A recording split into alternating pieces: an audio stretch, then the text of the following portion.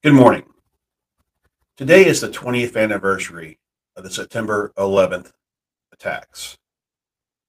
This morning, I would like to read a speech given by then President Bush on the first anniversary of the September 11th attacks. This address was something that needed to be heard at the time, and I think needs to be heard again. Good evening. A long year has passed since enemies attacked our country. We've seen the images so many times. They're seared in our souls, and remembering the horror, reliving the anguish, and reimagining the terror is hard and painful. For those who lost loved ones, it's been a year of sorrow, of empty places, of newborn children who will never know their fathers here on earth. For members of our military, it's been a year of sacrifice and service far from home. For all Americans, it's been a year of adjustment, of coming to terms with the difficult knowledge that our nation has determined enemies, that we are not invulnerable to their attacks. Yet, in the events that challenged us, we've also seen the character that will deliver us. We've seen the greatness of America in airline passengers who defied their hijackers and ran a plane into the ground to spare the lives of others. We've seen the greatness of America in rescuers who rushed up flights of stairs toward peril, and we continue to see the greatness of America in the care and compassion our citizens show to one another. September 11th, 2001 will always be a fixed point in the lives of America. The loss of so many lives left us to examine our own. Each of us was reminded that we are here only for a time. And these counted days should be filled with things that last and matter. Love for our families, love for our neighbors, and for our country. Gratitude for life and to the giver of life.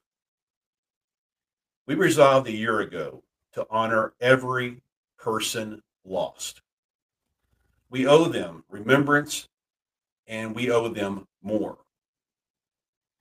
We owe them and their children and our own the most enduring monument we can build, a world of liberty and security made possible by the way America leads and by the way Americans lead our lives. The attack on our nation was also an attack on the ideals that make us a nation. Our deepest national conviction is that every life is precious because every life is the gift of the Creator who intended us to live in liberty and equality. More than anything else, this separates us from the enemy we fight. We value every life. Our enemies value none, not even the innocent and not even their own. And we seek the freedom and opportunity that give meaning to the value of life. There is a line in our time, and every time between these who believe that all men are created equal and those who believe that some men and women and children are expendable in the pursuit of power. There is a line in our time, and every time between the defenders of human liberty and those who seek to master the minds and souls of others. Our generation has now heard history's call, and we will answer it. America has entered a great struggle that tests our strengths and even more our resolve. Our nation is patient and steadfast. We continue to pursue the terrorists in cities and camps and caves across the earth. We are joined by a great coalition of nations to rid the world of terror. And we will not allow any terrorist or tyrant to threaten civilization with weapons of mass murder.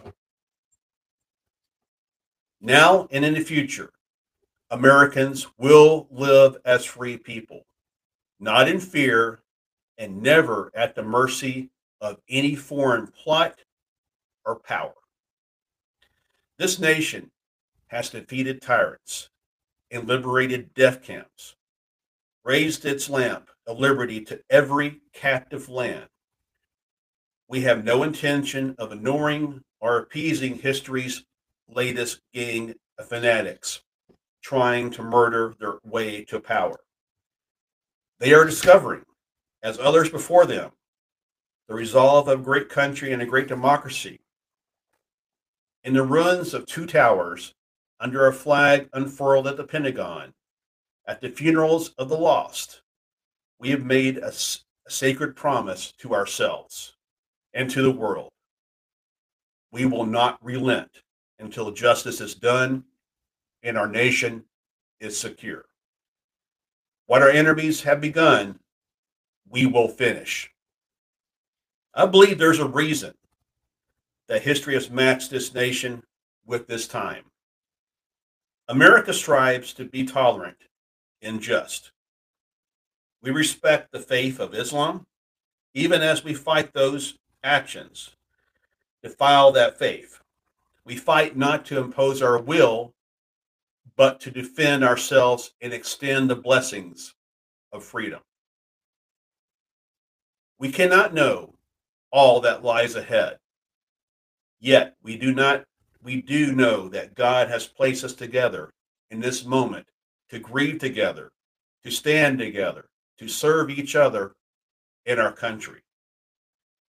And the duty we have been given, defending America and our freedom, is also a privilege we share. We're prepared for this journey, and our prayer tonight is that God will see us through and keep us worthy. Tomorrow is September the 12th. A milestone has passed. A mission goes on. Be confident. Our country is strong. And our cause is even larger than our country. Ours is the cause of human dignity, freedom guided by consensus and guarded by peace. This ideal of America is the hope of all mankind. That hope drew millions to this border. That hope still lights our way, and the light shines in the darkness, and the darkness will not overcome it.